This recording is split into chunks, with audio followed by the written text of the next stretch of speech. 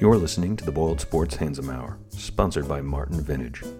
Visit martinvintage.com for an excellent selection of Purdue t-shirts. Enter BOILED at checkout and receive 20% off your order. martinvintage.com.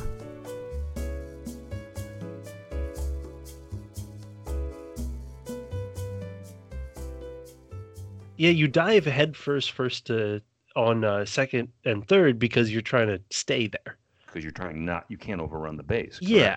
And you can use your hands to get in there. Fish sticks.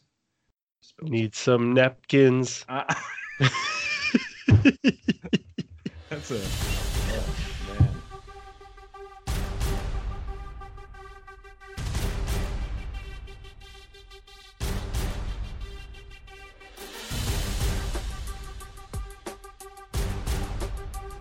Welcome to the Boiled Sports Handsome Hour for pseudo rivalry week. Is it still a rivalry? Yeah, sure. Is Iowa? In our hearts, it's a rivalry. I think we have dubbed it the Jack Daniels bottle for the Kyle Orton's Jack Daniels bottle.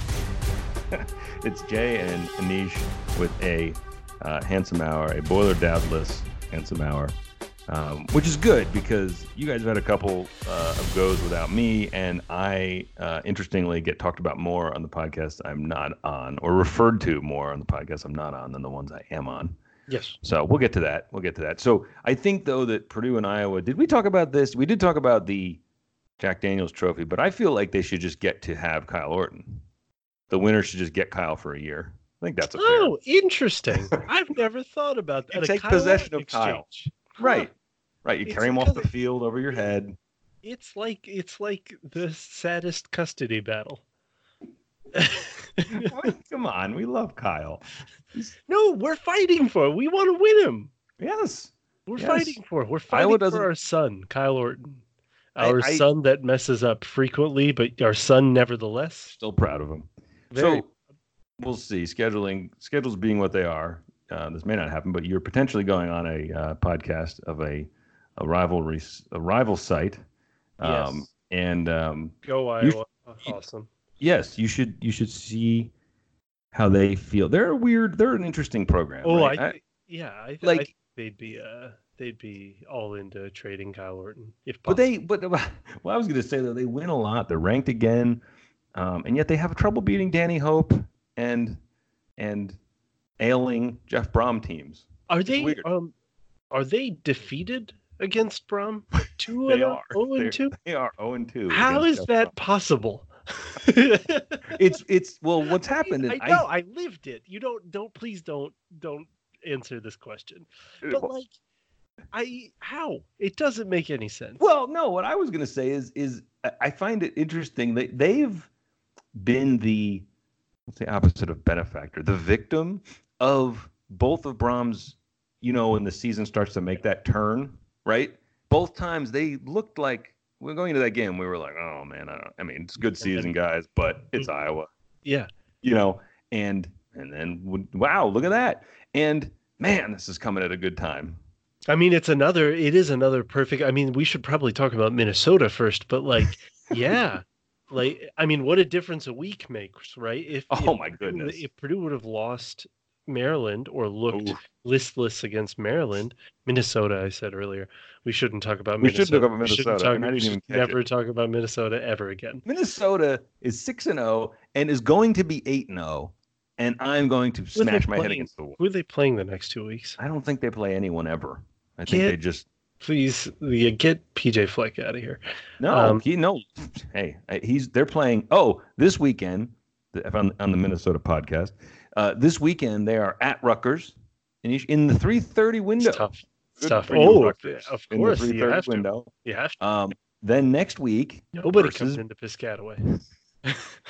Then next week they're at home against Maryland.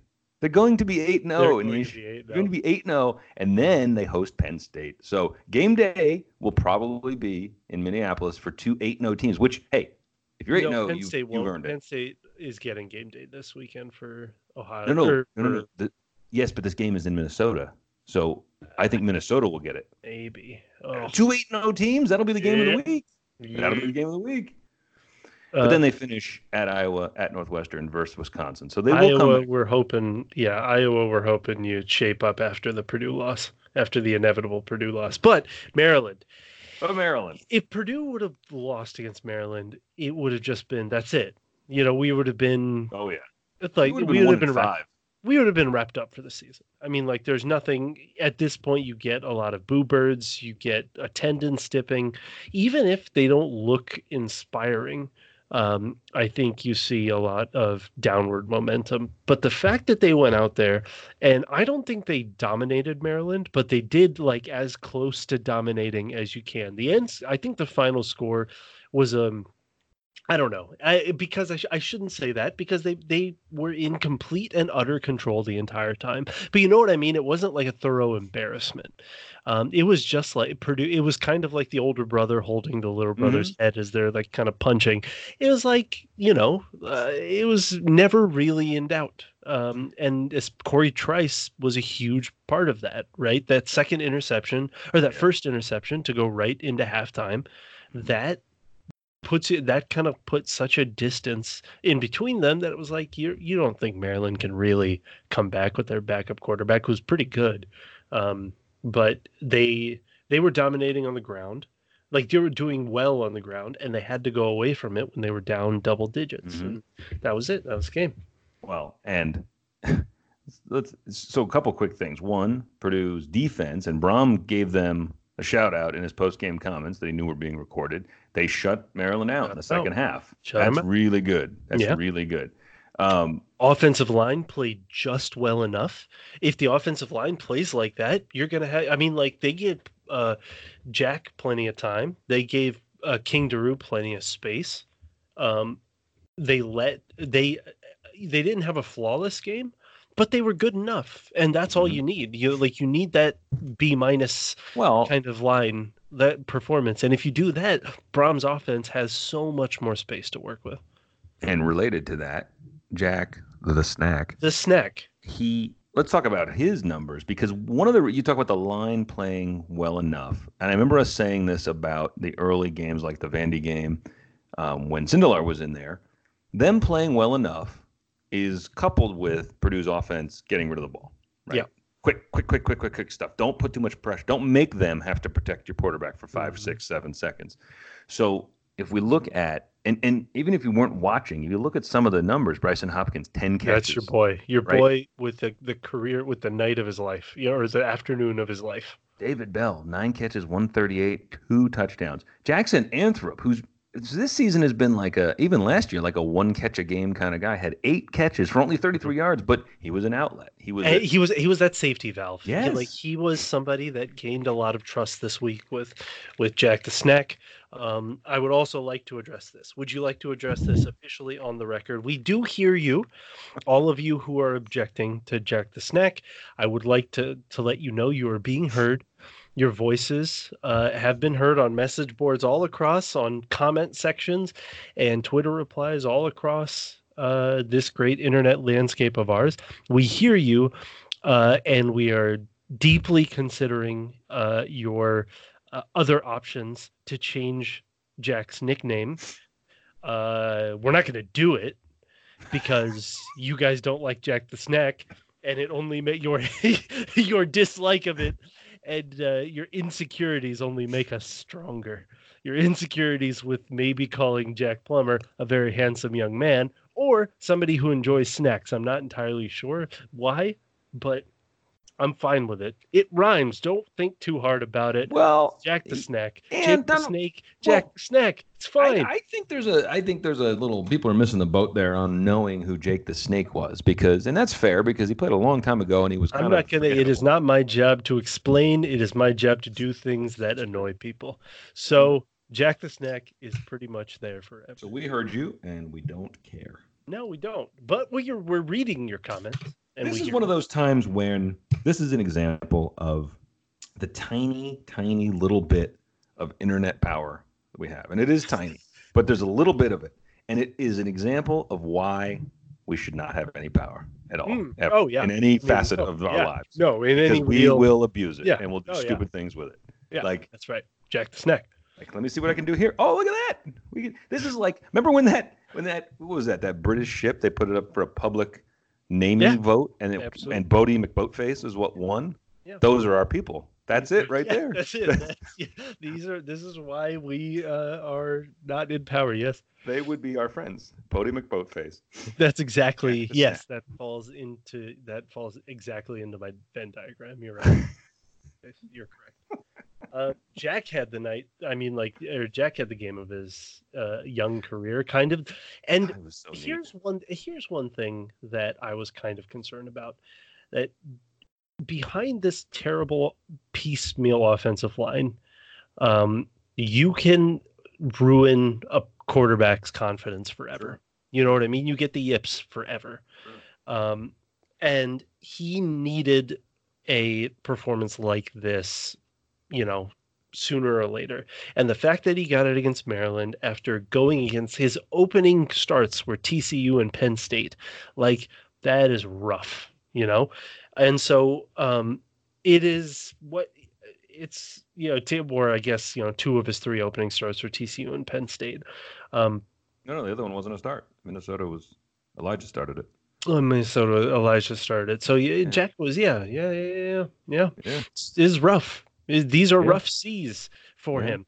And the fact that he got up against Maryland, not a bad pass rush. They've got a pretty decent aggressive pass rush, and was able to put up these numbers. It is such a confidence-building game that it could be kind of a thing that saved him from that, depths of the yips that he could have fallen to. You know what I mean? I do know what you mean, and I love that. And again, let's go to that. I think we touched on this last week about how there are actually some people out there bitching and moaning about Brom and the fact that this team's going through a delayed rebuild, I think is what we basically called it. But when you question him, think about the lean years when Purdue actually had some talent at quarterback. And they would just cycle. They'd go to the next guy. And the chimera, I called it. Maybe that's monster. Well, maybe that's what we should do. Go to the next guy because he's talented too. And no one ever seemed, because it was not a good system, was not a good coach, was not a good structure. Jack Plummer goes in there, and in his third start, and the first 2, every time he's played, he's not looked bad. He just hasn't, he's been inexperienced. So he goes out and he goes 33 of 41 for 420 yards, 3 touchdowns, a 94.4 QBR. And I just find myself kind of giddy because it's like, yeah, we miss Elijah, but this is what Brom can do. This is what he's capable of doing. Plummer's talented, but I don't think anybody thought 420 yards with no picks was, for in likely. His third start, and so it was funny when they were recruiting him. He was Brom's first quarterback offer, right? And he wasn't being heavily recruited. And then, he was being recruited by Purdue's peers, basically. And then Brom offered him, and he committed. And then all of a sudden, everybody came to attention because Brom offered him, and he committed to Purdue. They were like, "Oh, it really? Okay." And that just kind of shows you that a lot of these, not for the top, because you can identify the top tier and even the top half of the 4 stars, but once it gets below that, it's a crapshoot. Who really knows? And so it really depends on the offers. It depends on which programs are looking at him, who's identified him, and the fact that everybody, including programs, because he got more offers after he committed to Purdue, and Purdue offered him the scholarship. It just shows you that nobody really knows what they're doing in recruiting. There's just also why we don't write about it. It's it's such a crapshoot. Well, you could even look at the next level. I mean, we could actually do a little bit of research, but we don't do that here. But if you think about But think about some of the quarterbacks in the NFL in recent years, not even necessarily still active, but some of the colleges they went to, like Ben Roethlisberger, Tony Romo, Kaepernick, even Aaron Rodgers, Russell Wilson, he was, he had good years, but not like he was highly recruited. He was a great transfer, but Steve McNair. I know I'm going back a little ways, but some of these guys, it's not like they're coming out of the SEC. Not all of them, not a lot of them. Tom Brady, back up at Michigan. I mean, it's kind of crazy when you think about it. So you're right. It is a crapshoot, but I think that it depends on the kind of, if you get to play for Jeff Brom or Leach or guys like that, This is why wide receivers keep committing to Purdue, Like, speaking of recruiting that we don't talk about, once they're commits, it's fine. Then it's clear. But, Then you and I was saying this to someone else. You made a great point, I think, a few weeks ago, or maybe it was longer than that, when you said, if Rondale Moore hadn't come to Purdue, how would we be talking about David Bell, though? I mean, how excited would we be? And yet we are excited, but we're like, he's just flown under the radar as much as a guy like that can, right? I mean, like, and how much more highly regarded would he be nationally if Rondale wasn't also at Purdue? Because he'll get there, but I don't think people can process the fact that Purdue has two of, let's say, the top 30 receivers in the country, right? Yeah, easily top 30. I mean, like, Rondale is one of the three best. Absolutely. Absolutely. And so, like, Bell, probably top 30. Like, without even looking. So Bell already has 438 yards receiving and 3 touchdowns in 6 games. Like, I love him. I think he's incredible. I think when Rondale comes back, when that wide receiver core is healthy, especially when the new freshman class, everybody in the new freshman class, because we've got a couple receivers coming in, comes in, these freshmen turn into rising sophomores.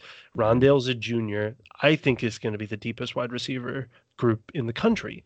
Mm-hmm. And that's what you get when, going back to your people are complaining about Jeff Brom, at least before this week.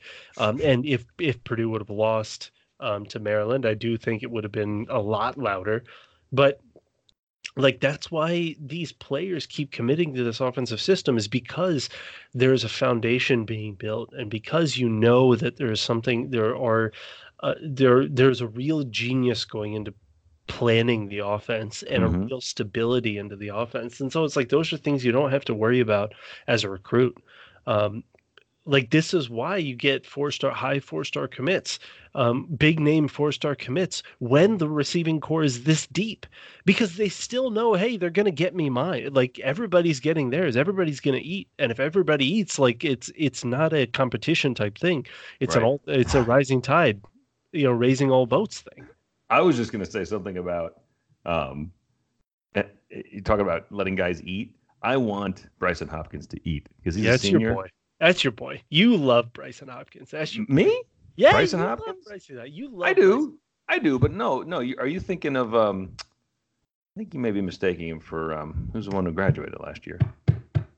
Why am I blanking on early? I don't know. I thought you were in. I do like Hopkins early. I thought you bought early stock, but I did about the other. Well, because Brycen Hopkins is such a nice big target, and he catches the ball, and it's really nice. It's like for a safety valve. I'm saying he's just such a nice thing to have. Having a big pass catching tight end is such a nice thing. Rondale Moore is wonderful, but you still got to throw the ball well. You have to hit him in stride. Space for him. I mean, So the offensive line giving a little bit more time opens it up for Hopkins, and to an extent Anthrop.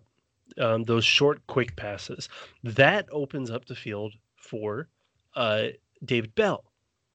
And the threat of both Bell and Hopkins and Anthrop opens up the field for King Daru, regardless, like, even with this mediocre offensive line. So it's cyclical. It kind of everything feeds into the other. It feeds into the next thing. It opens up the field for the next level. And it all starts with the fact that the offensive line went from a D- or F, really. The Penn State game was 10 sacks. You can't really grade it any other way than an F, even though Penn State is great, to now like a B-. And a B- effort gets you a B- performance, not effort. A B- performance opens up the field in, like, just, it pays off so well. So the one I thought you meant was Cole Herdman. I thought that's who you thought I was a huge fan of. But no, Brycen, I like Hopkins. No, I think you're a big Brycen Hopkins champion. I'll give you that one. Now, all I have to say is that I have all of the beachfront property on Rondale Moore and David Bell Island. So I'm fine with it. It's cool. You were ahead of the curve on Rondale Moore. Yeah. Yes. Yes. Right when he spurned that Alabama hat, you were like, you know what? I think this guy's I think good. this guy's got some. That When guy, he keep ran your for eye on him. when he's got 300 yards and a half against Northwestern, you know this guy, he's okay. Buy on him. Buy You low. should buy. Yeah. You're like Stephen A. with the bold predictions right Yeah, now. exactly. Yeah. I think this guy's going to be something. I don't do it very good, Stephen A. Speaking of Purdue football looking good this past week, man, were those uniforms gorgeous. I think that they're the best alternate jerseys. Like, I'm still a sucker for the gold pants, black jerseys. Well, now, Black they're pants, not but alternates. Those are their white jerseys just with the patch, aren't they? I don't know. I No, don't I know. think those are their whites. But they had the helmets and stuff like Oh, that. yeah. When you said jersey, I was just being very literal. Sure. The jerseys, I think, are their usual white jerseys. We don't see that often. We don't often see them with the white pants. And I'd like to point out, and I know we don't have Boiler Dad on for this week, there was an all-white look that Purdue did really well in. And that's traditionally not been the case. Yeah, I mean, you called it the white flag jerseys under. I don't think I'm getting a lot of things attributed to me. I don't believe I said any such thing. Maybe it was down because he's the jersey guy. He's obsessed with the white look being bad. It was called the white flag jerseys. It was just waving the white flag. Do you think? Here are the all whites. That's it. We're usually, done. Because they usually bring them out like at Michigan or something, and you're like, this is good. They're going to be all grass stained from getting just dragged down the field. So here's a thought. People loved them. They looked great. It's just wear them forever. Is that your thought? Did I spoil it? There. No, I like that too, though. I was going to say, do you save these and wear them against IU? Bring them back out against IU and say, IU, come in your all reds. Let's do this again. We just did it this weekend. We should wear those exclusively on the road. For eternity. That's it. And then that's it. And schedule UCF. And wear those helmets at UCF. Yeah. In your face. I know you guys invented the moon. I know. They did, Discovered it. I read the patent and I compared the dates. Exactly. And UCF. My favorite part of that, and I wasn't on last week to join you boys and to talk about that. One of my favorite, there's a lot of favorite parts of that, but I loved the number of people saying it was founded in 1968 regarding moon exploration. Yeah. When Purdue was sending people to the moon. Yes. Yeah. We had a guy. Yeah. It's fine. It's, you're late. It's cool. You guys are nice. Great. Glad you guys are doing it. Yeah. We appreciate the effort. It's fun. It's one of the many disciplines you can study at Purdue. Did your lights go out? You're suddenly very dark. Darker than usual. Well, thank you. So wear them forever. Yeah, I don't have much more to add to that except that was again just the all black. I'm also a sucker for the all blacks with the the gold chrome domes. You love that chrome on all black. I love it. But yeah, no, I think we should go all black. All whites but honestly, my favorite Purdue jersey is still just the gold pants, black jersey, the traditional. Gold numbers and the good gold too. Like when the pants are the good gold, like it is just so good. And which helmet is your favorite? Traditional gold? No, I would have to look. Honestly, probably the gold with the black gold kind of. Yes. That never goes out of style. That's such a classic look. It's such a great look. And though you were saying you like the all black with the chrome lids. I do like that, but if you're going to go all black, you just wear the black helmet. The only problem with the black helmet is that it's from the Hazel era. And I'm actually kind of surprised. No, it matters. I'm surprised that exists because everything else with the uniforms is Brom specific. There's nothing. He changed the P decals a little bit, right? Mm-hmm. We've got the matte gold, the chrome gold, this white one now, and I don't know. I mean, the chrome is kind of his signature, absolutely, right? That he brought from the Western Kentucky, right? But it's kind of like he loves that. He seems to love that look. So I don't know. Wasn't the rumor that these are the chrome ones? What do you mean? Painted? The white ones? Really? Oh yeah. No, the helmets they wore this week. Foreman confirmed this. They did not buy new helmets for all those people concerned that Purdue's spending too much money. Concerned about one guy, just a guy. One guy. A guy. I'm talking to you. This Are is you that really should sack bunt concerned? 2019. But go on. Oh my gosh. Like, who is concerned about the pockets of Let me ask you something. multi-billion dollar Do you organizations, think multi-million dollar that organizations? the buzz it created and the interest and the publicity, do you think that's worth anything? I don't know. I'm not a math guy. I'm not a It's numbers not my company. What do I care? guy. No, I no. want cool My things to be point done. No, is I know. I the know. people claiming money's being spent, are It's they ignoring the money that's coming in? Do they? insane.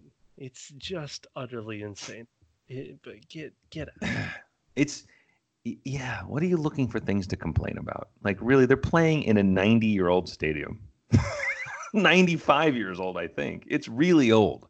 Wasn't it like 1923 or something? Sure. Ross 8 is really old. Like We should think about some of these things. moving it.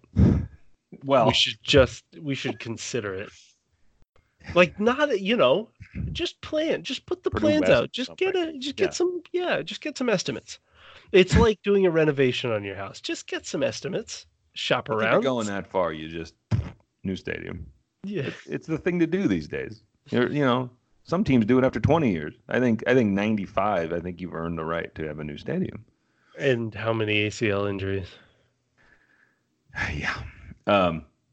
So let me ask you this, because everyone's now thinking this, and we may need to pull the audio. I believe you pulled Boiler Dad's audio. I did last week. We may need to pull the audio when he asked us to come up with our big predictions a couple weeks ago. Yeah. And I said, well, if I have to make one, now let me read off the remaining schedule to you and tell me if you can see 4 wins here. At Iowa, versus Illinois, versus Nebraska, at Northwestern, at Wisconsin, versus Indiana. To me, the only game that you really maybe Sharpie and loss is at Wisconsin. That's very difficult. You do not just Sharpie it. Laminate it and just notarize it. You know how don't even send the first team in Castaway when he put those big logs to help on the beach. That's Wisconsin, and played at Wisconsin, and this Wisconsin team. I mean, like, I got a couple things right in the preseason with my predictions. The one thing I got super wrong was, there's no great team in the West. There's no team looks really good in the West. You know who looks unstoppable? Do you know they've got 4 shutouts?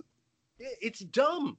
Wisconsin's really good. 4 shutouts, Aneesh. They've given up 29 points on the season. Ohio State is very good. I actually think Penn State is better than Ohio State, but that'll be a great game. I think those two teams and Wisconsin are so much better than Michigan. You know what I mean? Like, I think that top 3 of the Big Ten is so much better than number 4. Mm-hmm. And I think Wisconsin belongs in that upper tier. So Castaway signed that Wisconsin game. But to your question, do I see 4 wins? I don't not see 4 wins. That's sure. Well, they're 2-4 halfway through the season, and you said, you want a nice little 4-win season. Nobody plucking at Brom. You're halfway there, man. Same kind of second half, and they're 4-8, and you're happy. The other thing that I wanted is I wanted 4 players to make it out alive, which is Barnes, Rondale, Bell, and now Plummer. Jack, and who's the last one? I don't know. Probably someone who's hurt. Yeah. Just to close the before we'll talk more about Wisconsin probably in a couple weeks, but just to put a little bow on that conversation. So their 4 shutout wins are 49-0, 61-0, 48-0, and last week 38-0 against Michigan State, and this week they play Illinois. Santa Lovey. They might look. They might be looking the next week. They might be looking into the big game. Can. So they might allow 7 points. I don't know if they will. They didn't allow a point to Michigan State. That's nuts. Nuts. Just nuts. Wisconsin, apologies, Paul Christ. I did not think that he was, and I'm still not convinced, but man, this season his coaching performance is incredible, and also Jonathan Taylor. Yeah. I respect you, sir. Please do not listen to this podcast and think that I disrespect you in any way possible. I am utterly terrified. So really, I want 5 wins going into the Wisconsin game. You want 5 wins versus Nebraska. That's all you want. Like if all 5 wins from now, if we could play Nebraska 5 times. I want a big bite of Scott Frost. That's my birthday weekend. It's at home. It's actually on my mom's birthday. So there's lots of reasons Purdue should win that game. It's beautiful. Is what I'm saying. But the problem with the Nevada loss is that it bought no room for error. Like this is it. Do I see 4 wins? Sure. Illinois, Nebraska, Northwestern, Indiana. Fine. But that means that you can't slip up at Northwestern. At Northwestern's a really hard game. Oh, yeah. You can't slip up at home against Indiana. You can't slip up at home against Nebraska. But here's the thing. If they get to there are things now with this Brom coaching staff that I am confident in and just I feel better about than I used to. And I feel like if they have 5 wins going into a home bucket game, they're going to win that game. Or die trying. Or it's going to be an unbelievably fun afternoon either way. But that I don't have any doubt about. I completely agree with you about Northwestern. If we go to that game now, the matchup predictor has Purdue as only a 38% chance against a 1-4 struggling Northwestern. But they're right, because Northwestern will be loaded up because they're going to try to. They need some wins. So, but if Purdue doesn't beat them, it's got to happen soon, doesn't it? I mean, that's what I was worried about with the Maryland game, which is that you're worried when the other team also sees you on the schedule and is like, "We need that win." You know, it's like the old cartoon where you turn into a chicken. You're like a roast turkey on the. Yeah, exactly. So it's like today. Both of you are staring at roast turkeys. You're staring at each other as roast chickens. And Purdue came out on top, and that's great. And that saves Purdue's season, and it doesn't ruin Maryland. So I think Purdue needed this game more, and that's why they kind of came out with some extra pop. They're kind of doing exactly what you were asking for, though. I'll go back to that again. Like, you're okay with them not making a bowl this year, but providing you some fun along the way. There you go. Give me a fun season. If they don't make a bowl, If they make a bowl, good Lord, is Jeff Brom a good coach? I mean, like, I don't want to hear one single word from any of you. Oh, but you will, Aneesh, because they'll be like 3 straight 6-6 seasons. Yes. Were you here for the 9 wins over 49 games? In just an incredible amount of futility. And we wrote about every single one of those games. God. Every single one. I started in 2013. So I started with thin Matt Painter. And you came in, right. You were coming to write about basketball, and somehow you ended up having to write about football, too. You're like, this wasn't the agreement. You guys were done writing about the Hazel teams in 2013, the second half of 2013. And we had 3 more years of that. So it's like, if Brom gets Purdue to a bowl game this year with this schedule left, which actually isn't terrible, but it doesn't allow for any room for error. It'll be incredible. If he gets to 5 wins, I will be happy. Sure, 5 wins in a bucket, and I'm thrilled. Like Jack and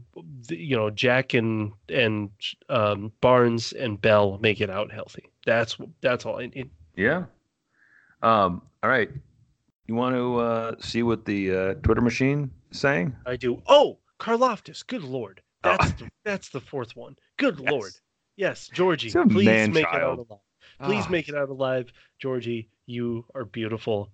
I have not. I mean, honestly, Bell is really good, but and Rondale's is probably the only season that stacks up to this. But since when does a freshman on defense come in and just look so dominant? When he's like a junior, it's gonna be like one of those scenes, like where the Hulk is like running through, tossing people left and right. It's incredible. We thought that he would get 2 years with his brother if he came here, if Yanni came here, but I don't know. I think George is gone. You think George is gone after I don't know. Defensive three. end, no, three. But defensive ends, it's a weird, you might need that year of bulk. For wide receivers like Bell, like Rondell, 3 years might be good. But I don't know. Those are the four I want out this season alive. If we end up with 5 wins, Jack, George, Barnes, and Bell out alive, I am and the bucket. I'm over the moon. Let's toss a bowl in there. I mean, if we win at Northwestern or something like that, I would also or at Iowa, I would also take.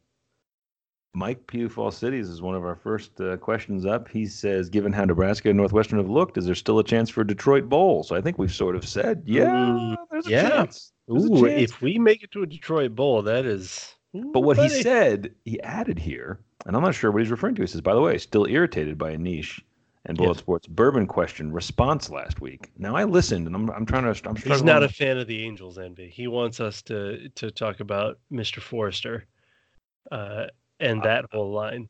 Old Forester's pretty good. Old Forester's good. Listen, among the best value bourbons. I did listen to this. Yes, someone asked you what bourbon you would want to drink, and you gave a rye as an answer. Yeah, fine. Not quite the same. I don't care. All bourbon is whiskey, but not all rye is bourbon. I don't care. I'm choosing. I will answer the question however I will answer. It's like the presidential debates. Right. I'm not going to answer the question you ask me. I'm going to answer the question that I want me to answer. If you can only have one bourbon, what would it be? Cheeseburgers. Yeah. That's how I feel like doing it today. We have that question where we were asked about grilled meats at tailgates, and I started talking about cookies. I got carried away. And you have to have cookies. I think they're critical. I have cookies and chips and dip. I love tailgate food, man. I'm sorry. I got carried away. That was another thing. You're talking about your Penn State experience, and instead of just talking about this glorious experience and owning up to what your 1% life you were leading, you said it was my life. Yes. Yeah. No, it is your life. This is how I didn't helicopter in and out, but I did everything else that you usually do when you attend football games. I thought you meant metaphorically helicopter in and out, but no, you meant literally. No, I meant like, I did. Yeah. Don't take a helicopter, people. No, you're right. You only did it a couple times. There's been a lot of bringing up the fact that I disappeared from the game a couple times too, which you were not gonna get. Yeah, that was funny. But I needed to. I was bad game. Come on. I don't think you realized you left after the 2 double injuries. Yes, I did. That's why I walked out. Oh man. I walked all over the place. I was eating. I'm like, I need to sober up because I'm not having fun anymore. Patrick Pence asks, what is your vision for the South end zone? And I should point Patrick to you're holding your head like you don't want to talk something about not embarrassing. Well, there was a rendering that we then gave a lot of publicity to that someone did that was brilliant. And it was beautiful. It was like a Hall of Fame. It was like it was all glass, bringing it in. But no, they used brick. Yeah, on the inside. And they had a train on top of it. Yeah. And they had a tunnel for the players to run out of, like a train tunnel. It was brilliant. And I'll dig that up, and I will link that somewhere because it was a great rendering. And I hope we, in that post, credited who did it because it was really, really good. And boxes would be great. Now that I've got a taste of that, now that I've got a little sweet. I was just going to say, look at you life. advocating for the rich people. Oh yeah, that 1%. More sweets available. You know what's great having morals until you get into an oil baron suite, and then you're like, is the common rich a tax break isn't the craziest thing I've ever heard. Yeah, exactly. This guy, he's got all these expenses. Look at all the people he's hosting in here. Exactly. Listen, it's a tough. It doesn't pay for itself. Tough life. A cool design, just something not embarrassing, especially now that Purdue has alcohol sold all over the stadium. Like it used to be that Morgantown was the only place you could get beer because they were like, I'm sorry, we know this is embarrassing. Like it was almost like a tacit admission that this was a Big Ten team should not have what Morgantown turned into. So just a structure would be nice. Just foundation. Not asking a lot. Some steel beams, maybe. I don't know. Kevin Spry asks a quick one. What is wrong with the people who are not full in on Jack the Snack? That's a great question. I don't get it. I refuse to bend. I am not. We're not changing it. No. I am now going to try to include the phrase Jack the Snack in every headline I write, even if it's about basketball. Sam Kapinski, Sammy Boilermaker, says, please talk about Carson for 85 minutes. Thanks. Okay. Oh. Well. So they want you to rein it in to only 85 minutes. I was going to say, like, I don't know if I can, I have a couple of topics and they'll last about, 200 minutes. And so you want me to do less. We told you, we've been trying to tell you, we knew from the instant that Carson is preseason, that Biggie year, when we were like, this is the guy. We know this is the guy. He turned out to be the guy.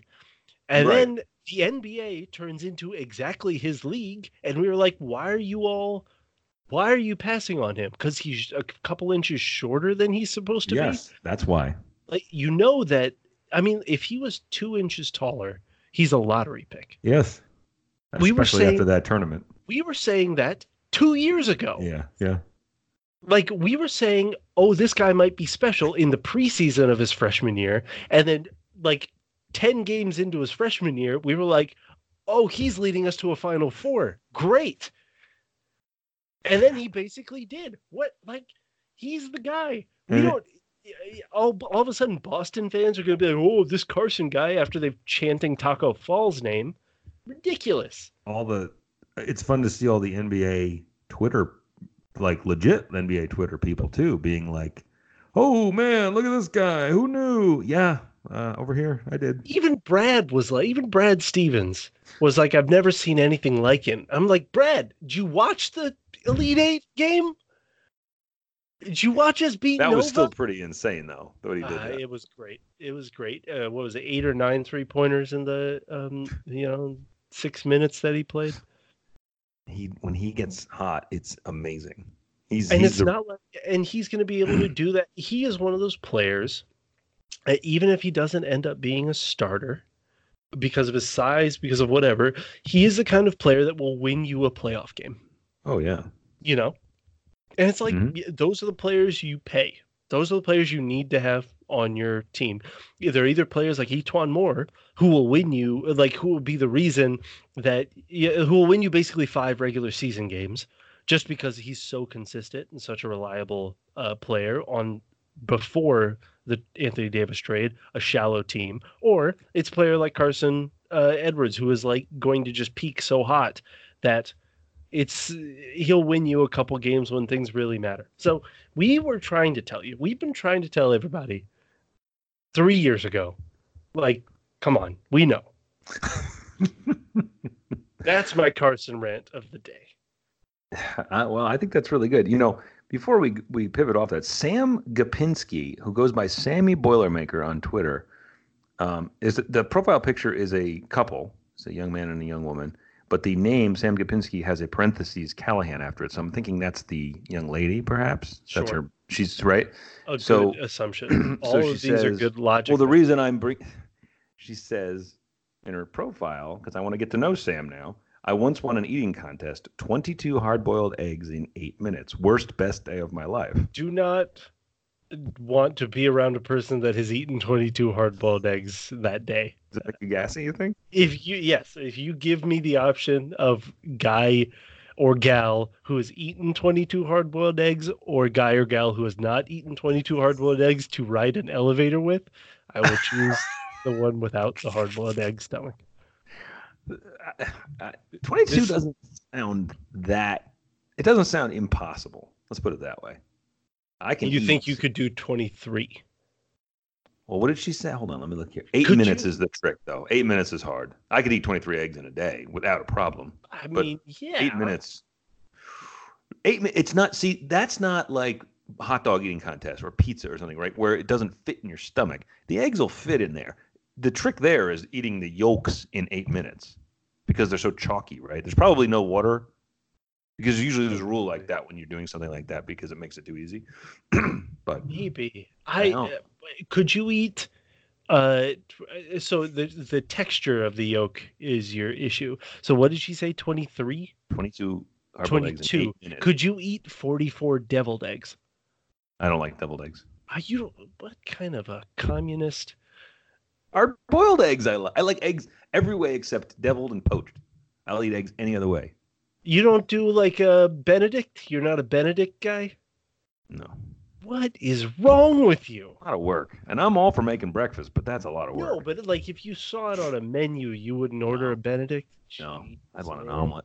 Pour a lot of shit in the middle of it. So good. Or a wrap with hot sauce. Disgust me. The stuff I promised to make you guys. You did, and I made we made the bacon this weekend. It was thick and fatty bacon. It would have fit in really well with that. I like that you're still eating the food from our tailgate from 3 weeks ago. Nuts, yeah. We bought so much food. So I'm going to jump around to a couple different topics here because there's some good questions here. What was I gonna? I just scrolled and made that mistake. Oh, so Miles Hanley asks, what's the most wide receivers you think we'll see on the field in a given play next year? Now, I don't know that you can line up more than 5 wideouts, so I don't think you can have. Now, maybe his point is, could you put one in the backfield? And I suppose you could, and why not? I'm all for a 7. Could Rondale be in the background or in the backfield? Like Hells that would be dumb.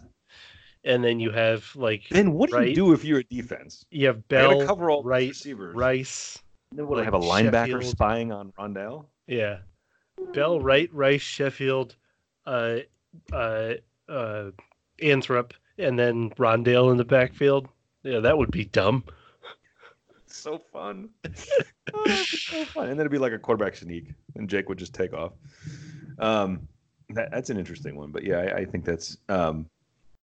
Okay, so Brad Eban. I don't know. We're gonna go with Brad. He's got 2 questions. We're gonna go with the first one here, and then because the other one's gonna be an interesting conversation that we may need to bring back Boiler Dad for. So the first one, non-sports related. Can you throw out some under the radar streaming show recommendations? Maybe throw in your favorite shows of all time while you're at it. I mean, you and I could probably sit in a room for a weekend and watch The West Wing and make jokes. Yes. Like the entire weekend. The West Wing is simultaneously amazing television and great, very watchable, and also something so Sorkin-esque. That you can make fun of it so easily. Man. But I love it. It's one of my favorite shows. Oh, absolutely. But you can also make fun of it.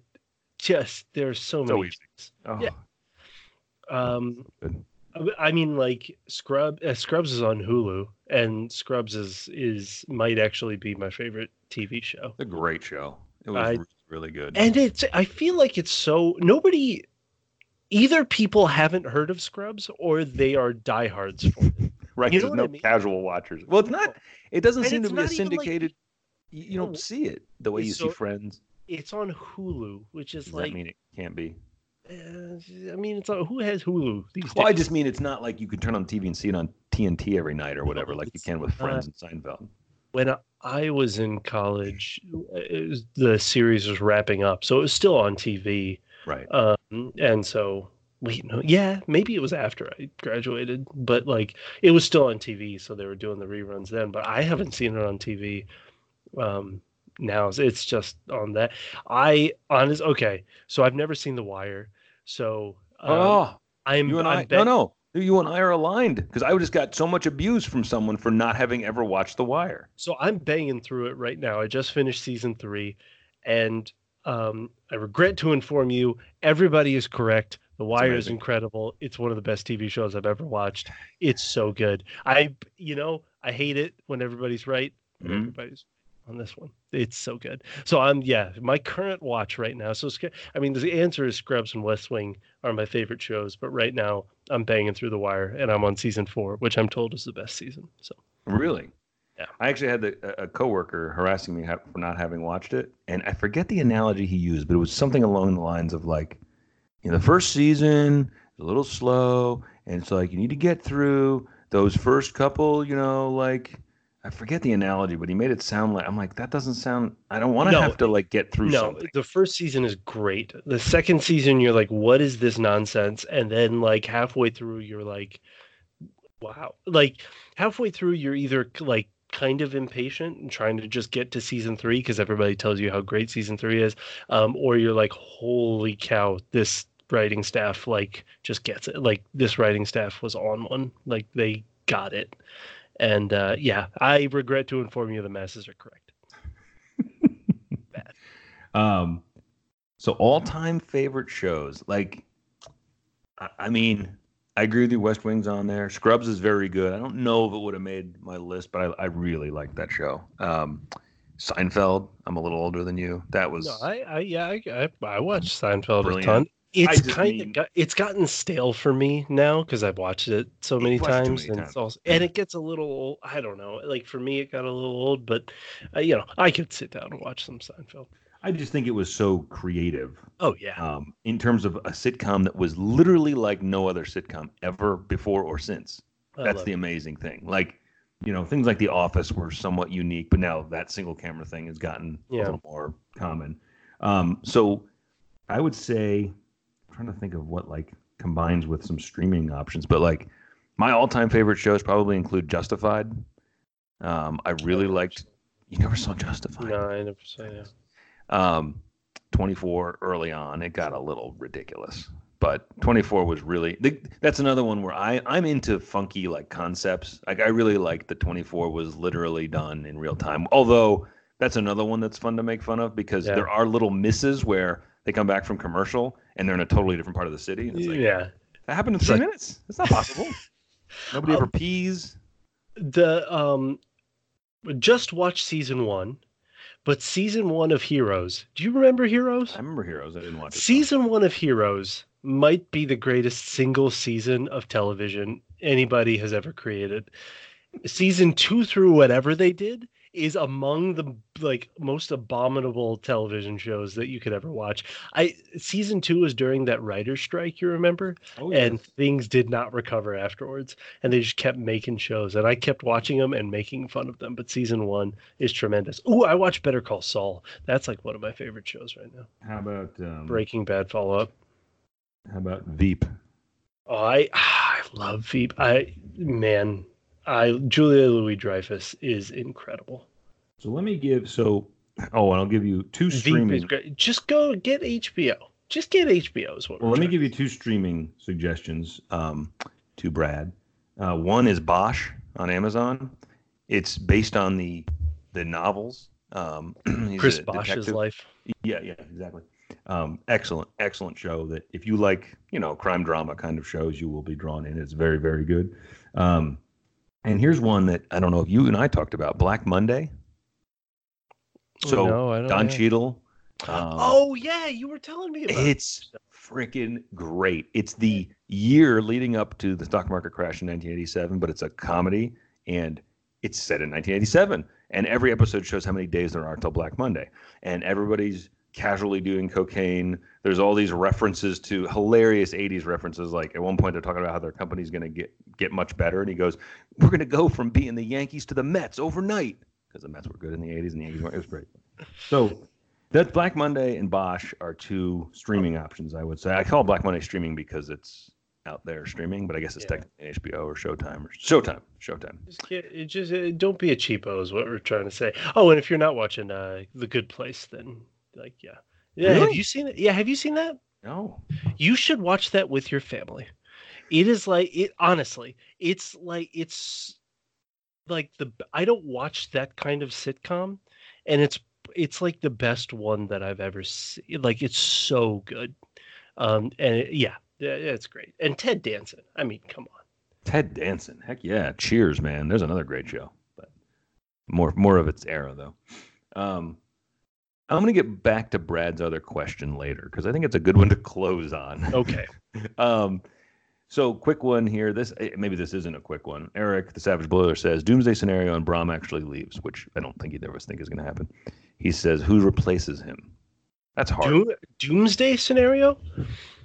No, he's saying doomsday and Brahm leaves. Oh, and Who Braum replaces him? leaves. I wanted if he would have done it this year, I was pretty positive that Holgerson would have been the one.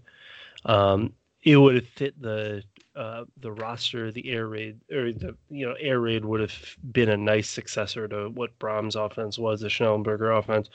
Um, yeah, I think it would have been a coach like, or if not exactly, Dan Holgerson, because he left. When did he leave for Houston? Like This is pretty year late. two. This is Oh. When did he leave? no, it's year one. This is year one. It is? Yeah, so that's why I was, and I think he left like really late in the I cycle think you're right. Yeah. because we were looking at Neil Brown, You're right. Look at that. who ended up at West Virginia, but I think Holgerson would have come over to Purdue. He would Now, have stayed in Power Five, and that's who. So a coach like that, Mike Leach is a name. God, that would be so fucking fun. Final. Oh my goodness. Well, I got a name for you, and let's be clear: the Bold Sports coaching selection committee will reconvene if that day ever comes, and we'll give you a very thoughtful answer. But as we did for Jeff Brum, of course, by the way, a name that was always bandied about by our coaching search firm, Bold Sports coaching search firm. I don't know. I need a better name for it. Who's doing great things down at SMU? Old Sonny Dykes. Oh, man. Sonny Dykes. 6-0. He's going to have a good year at SMU, and that's SMU. Come on back. Come on back to the big time. That's who you guys wanted in 13. Yes. Right? Like when he went to Cal. Yes. And I think that would have been a great one. He's another one where I think he's another air raid guy. Mm-hmm. Like he's another one from the Leach tree. I would still take him. He'd fit perfectly at Purdue. He's making SMU good. SMU has been good since they got the death penalty. It's literally the first. I know he would never leave, but Dino Babers is like my. Oh, I'd love to. I wouldn't say he'd never leave. Why would you say that? Because Syracuse to Purdue, that's kind of a lateral thing for somebody like him who could be. I think Baum is changing it, but I get what you're saying. You don't think he'd ever leave for Purdue. I think he'll leave Syracuse, but yeah. Yes, but not, if he leaves Syracuse, it's going to be for, if Penn State ever opens up or something like that. Like, I think he's that level of coach. If Michigan opens up, he's a great coach. Flying Finn tells us just 3 minutes ago, just talk about Corey Trice. We did that. Great job. Just so good. So Sam watched the game. My wife watched the game with me for like another diehard football fan, diehard Purdue fan, for the first like 2 minutes of the game. And like on special teams, she was like, who's that? He's my new favorite player on the team.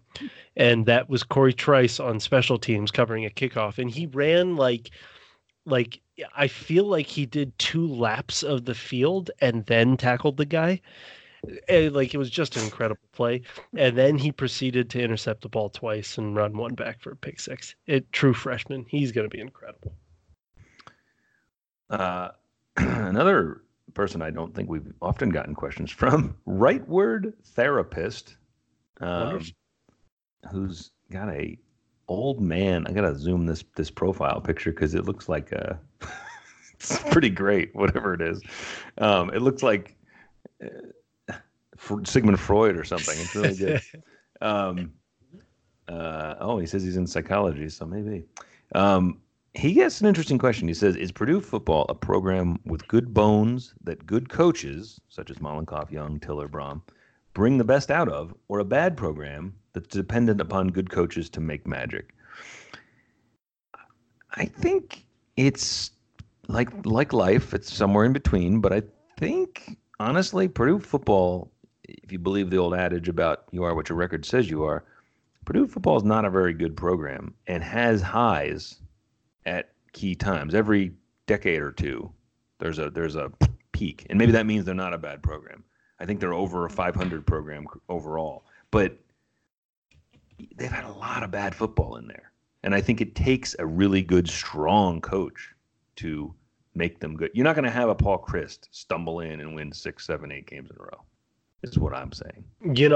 I think the proof that Purdue doesn't have bad bones is that Braum came in here and is winning instantly after what might be the worst 4-year stretch of It Purdue is the worst. football. Yeah. And so and that might also be that Braum is so much better than even we think. He is. I think it's more of that, but yes. But there was some talent on the roster, and a coach like Braum was drawn to Purdue. Now, I think it would have been a really desperate situation had Purdue been in the Big Ten East, like had Purdue and Indiana switched conference or divisions, because the Big Ten East, I think being in the Big Ten West gives you an opportunity to sell to good coaches. Hey, we're in a good recruiting area to get the not Penn State, Ohio State, Michigan players, maybe pluck one or two away, but get that tier right below them. You are in the Big Ten, you get Big Ten money, and you're in the Big Ten West. So you do have a clear path to, a theoretical path to the Big Ten championship game that does not include Penn State, Michigan or Ohio State. So I think all of these things make Purdue, a better job than most middling teams. Yeah, that's fair.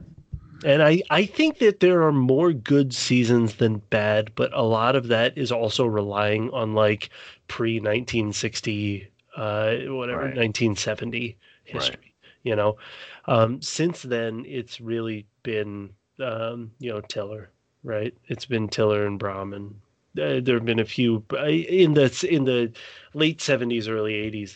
There were some good seasons, but then it got dry. After that, aside from Tiller's peak years, it was pretty dark for a long time. I mean, there was that late 70s peak, there was the 90s peak, and a 90s kind of 2000s peak, and that's it. Yeah. And then now I wouldn't even say it's become a peak yet. I mean, it's exciting again. Yeah. We'll see. Next year, we'll talk about next year. Yeah. It's going to be, next year is going to be fun. Get these guys healthy, get these recruits in. Look at that schedule. Oh, man. So I have to ask you a basketball question because, and somehow I lost it. Oh, Kevin Spry says, he puts basketball, : I guess he wanted to make sure we knew what he was talking about. He says, Boilers down 2 with 90 seconds left. Opposing team crowd is loud. Make or break time. Who takes the shot to tie or lead? Purdue's down how many? 2. See, I mean, in my head, it's actually Sasha. Really? Yeah, I think he's the best shooter on the team right now. But some of those freshman kids could step up. I'm high on this in next year's class. Like I think we're bringing in some really good dudes. So, but right now, like the best proven shooter on the team is Sasha. So, wow. Not gonna dump it down low to the.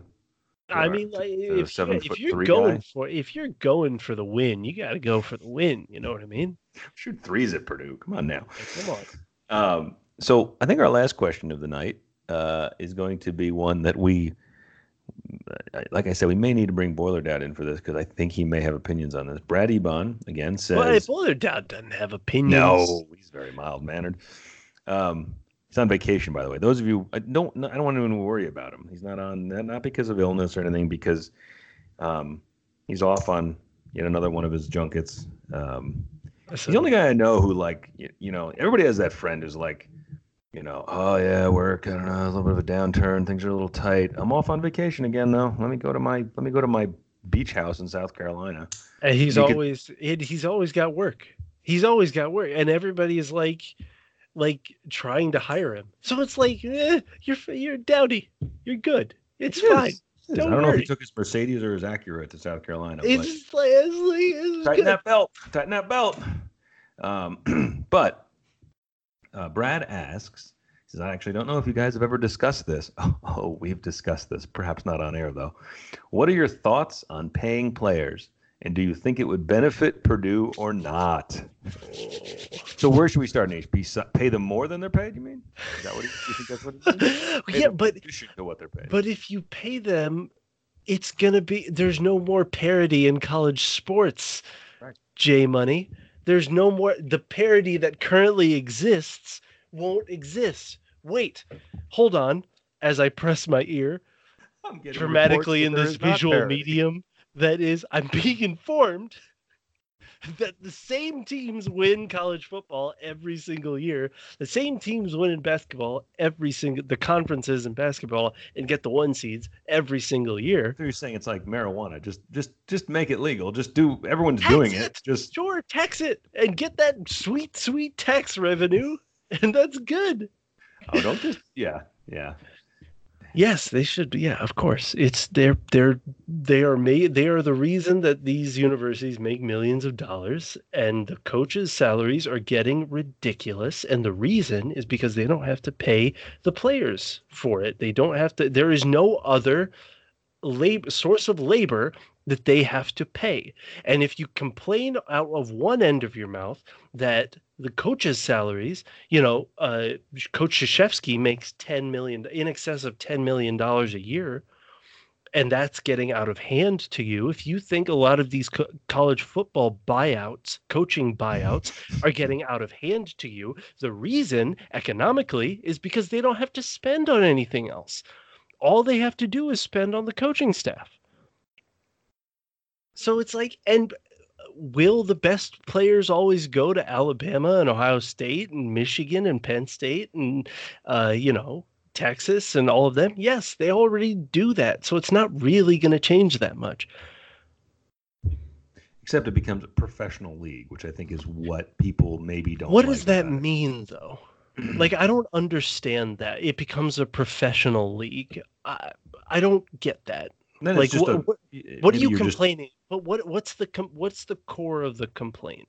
it removes the purity of amateur athletics, and I can't believe you said that with a straight face. did it pretty You were well. great. You almost had it. You cracked only halfway through. Yes, they should, because it's the right thing to do, and you cannot be a capitalist in everything else except for college sports. These players like there is so on one hand, there is an infrastructure that's set for them to get a lot of exposure and to gain and for this money to be made. So I'm not saying take all of the money and shuttle it to the players, but you cannot convince me that the players don't deserve zero income. This is income in addition to uh, tuition and whatever. Why you put it in quotes? It's a real Because thing. you're not paying to it. It is a privilege that Carson Edwards was able to come to Purdue. It was not a privilege for Carson Edwards to pay nothing to go to Purdue. You know what I mean? So it's like that tuition waiver for these majors when we're talking about football and basketball, football, football, men's basketball. And you got to pay women's football too, Aneesh. I know you pay you're men's right. football, you got to pay women. But yes, if they generate revenue, yes. I was going to ask you that. How do you deal with that? And your answer is if they generate revenue. Okay. Sure. That is an issue. And for all of the other sports, you can make it the grad school model, the engineering grad school model, which is you give them a tuition waiver and a stipend, which is based on their market. And they get a stipend now, in all seriousness? I thought it's not much. It's not to the level of it's not much.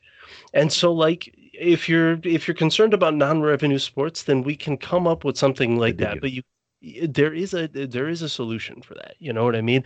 It's not to not pay anybody. And so that's the thing. What do you think? I think that I don't know. And so you've made a point before, like one of the first things I think of is I don't know how you do this. I don't know. And your point has always been, well, that's not a reason not to do it. But it's also not reasonable to say, well, whatever, I don't know, pay them something. Like, that's not an answer either. Like, I don't know what the solution is that's, okay, pay each basketball player at Purdue, just to pull a program out of the air, $35,000, $50,000, whatever it is. right? Well, so the graduate stipend. Based on what? So the graduate stipend. That's already there. So the graduate school engineering stipend is like something at this point, I think around $24,000. Yeah, but but okay. Let's say you did that. Let's just say, okay, we're going to follow this model. We're going to give every one of you $24,000. The next day, tons and tons of people would be saying that's insulting.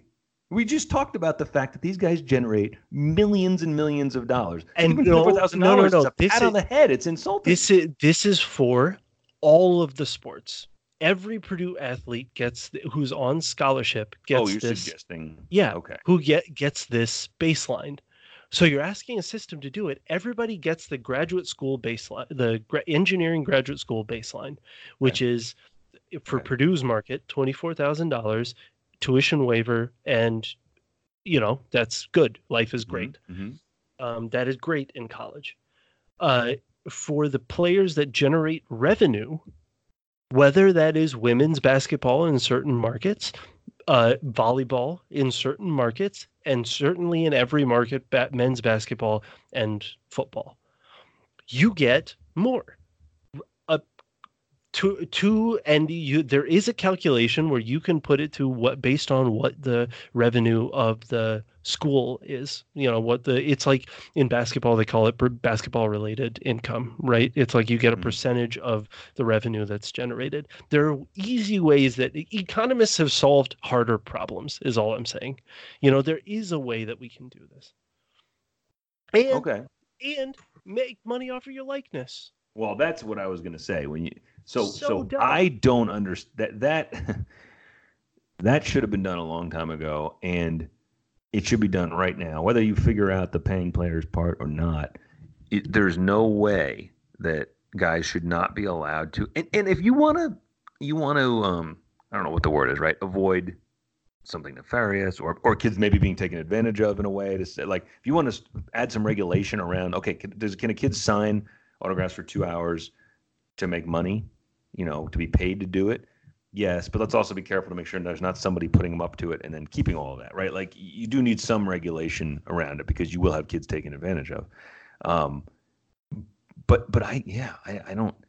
If you want to sell their jerseys, then you could sell jerseys with their names on it. Yeah. Oh, I would love a Moore jersey. I would love a Edwards jersey. I mean, come on. Let them have a cut of that. Say that we're making this because of you. Here you go. I agree with that fully. There's no, and I mean, the argument that's more convincing, I think, is you and I could have jobs in college and did have jobs. Yeah. And they're not allowed to, I don't think, most of the time. Nope, never. That is their job. You lose a scholarship if you have a job. That is their job. So it's insane. That'll lead to corruption, though. No-show jobs. I don't know what you can do about that because they're already corruption. So I don't care about no-show jobs. Pay them. If a car dealership wants to say, "Hey, appear in my commercial once, and you will get $1 million," fine. But it's your $1 million you're burning. I mean, like, this is capitalism, right? Mm-hmm. Like, this is how it works. Oh, I'm all for that. That's likeness. So set the market and do that kind of stuff. I'm fine with not being able to have another job if you are being able to be paid for this one. So yeah, it doesn't make much sense. None of the arguments for it make much, or against it make much sense to me. You don't think Boiler Dad has an opinion on that, do you? No, Dowd agrees Fully entirely. Agrees with you. Dowd agreed entirely with all of the opinions that were stated on this podcast, and we don't need to consult him on the next podcast. So before we go, Purdue, Iowa, how you feeling? I feel oddly good because it's Iowa and because they looked great against Maryland. I felt bad going into Maryland. Right. And so what I will do is pick Iowa to get their first win over Jeff Brom. I'm not sure I followed how you arrived there, but I guess that's like I'm trying to reverse. You know what I think is fun? We all know that. I mean, I wrote about it last year, right before the Ohio State game, about how weird stuff happens when Purdue and Ohio State play. I did a whole post about it, and a few days later, the Tyler Trent Ohio State game happens, right? And Ohio State fans for years have acknowledged that to us. Other blogs have said, yeah, Yeah, we have no idea Mm-hmm. what's going to ever happen, and that's terrifying because it doesn't matter It's whether just one Purdue's of good those or weird bad. things. It doesn't matter whether they're good or not. In fact, it's actually more terrifying when they're not good. And now I think Brom is developing a culture and a program where I think a lot of Big Ten teams now look at Purdue like that. Like Purdue's a wounded animal, Jesus. right? Yeah, yeah. Well, the Maryland game, Yeah. like Purdue's a wounded animal, as you said. That's a game Maryland's looking at, thinking, "Man, we really should get this. We'd be 4-2," and they get just smoked. And they're now a program that can do that. So the pieces are kind of into place. You need a little more. He's still recruiting, right? You need a little more depth, right? So that you can survive injuries. Meat You've on won the some big offensive line. games. Just Yeah. feed the boys some 75-25 burgers, please. Yeah. If you guys need any tips on getting fatter, we're here. We got it. We're here. Um, I do still fit into some of my Martin Vintage t-shirts though. Ooh, they're nice and soft, and it's getting a little chilly here in Pittsburgh. I don't know about Oh yeah, in Jersey if it's getting a little chilly. it is. Great undercoat, just a great Base layer. a great base layer. It's perfect. MartinVintage.com. If you want to get 20% off, J Money, what do you do? You enter boiled at checkout, and you will get 20% off your entire order, the whole entire order, 20% off. Come on, help us out. Put our kids through college. That's right. The kickbacks are massive, clearly. It's huge. It's huge. All right. What are you feeling? What are you feeling about Iowa? I'm just the host. No one cares about my opinion. I think I want to be cocky and positive and rub their noses in it, but it just feels like this is a reality check. Yeah, I mean, how many rabbits out of the hat is Brom going to pull against Iowa? It's not November, so that's when that nonsense usually happens. Yeah. I will, but this is a fun one to be able to say in all truth. Like, would I be shocked? Purdue goes out there and plays another great game. Stunned. No. And I also think, as I was saying before about being in programs' heads, if Purdue gets off to a start like they did against Maryland, where it's 14-0 in no time, or against Iowa, that's gonna affect them because it's gonna be like, frick, here we go again. Mm-hmm. So it's at Kinnick. That's a little worrisome. Tough. Although, is it though? Because Danny Hope won at Kinnick. So, I mean... Danny Hope did weird things. I don't know how to judge the Danny Hope era. I'm just saying, Purdue is not afraid of Kinnick. That's one thing you can say. It's not the big house. It's not the shoe. It's not Madison. I shouldn't say the shoe. I'm not really worried about that. So, I don't know. I think I'm with you. I think I'd probably say Purdue's likely to not win this one. Mm-hmm. What's the spread on it? Do we know? Do you have it? Do we have the technology? Do we have the technology to do that? So Purdue is good Lord. Okay. 17.5 points. 17.5 points. I think I knew that. It was somewhere lodged in my brain. To ESPN, what they have up here, Purdue's at plus 850. Hold on. Let me get my sports betting app Purdue up. is plus 850. That's right. So I think Purdue covers the spread, but loses. I think loses by 14 is about right. It's tempting to bet on Purdue at plus 850. I just throw, a couple $1,000 down. What's it to you? It's fine. It's not like, the thing is, Iowa's coming off of 2 back-to-back weeks playing Michigan and Penn State. Mm-hmm. And so their offense was held to low scores where they had been scoring a lot earlier in the season. Who knows? But the thing is, they were scoring against Middle Tennessee State, it appears to be, Rutgers and Miami of Ohio. So it's just like Maryland, a better version of Maryland, obviously, but we don't have, they're only test against a not middle tier team, but not awful, not elite tier team is Iowa State. And that was 18-17. So do I feel good about Purdue covering a 17.5 point spread against that inconsistent offense? Yeah, sure. Why not? Yeah, they're plus 660 on FanDuel. It's time. Still tempting. Yeah. I mean, Yeah. Wow. 17 and a half. That's a lot. That's a lot of points. That is way too much. I That's agree. too much. And with the over-under at like 50, it's 48 and a half. It's yeah, weird. It's a weirdly low over-under for that big of a spread. They're predicting an Iowa blowout, and I don't see that. But maybe I'm wrong. I don't know. Iowa's really good, but They I are, think but they got the same conference record as Purdue, so yeah. for whatever that's worth. Well, we'll see on the other side of it then.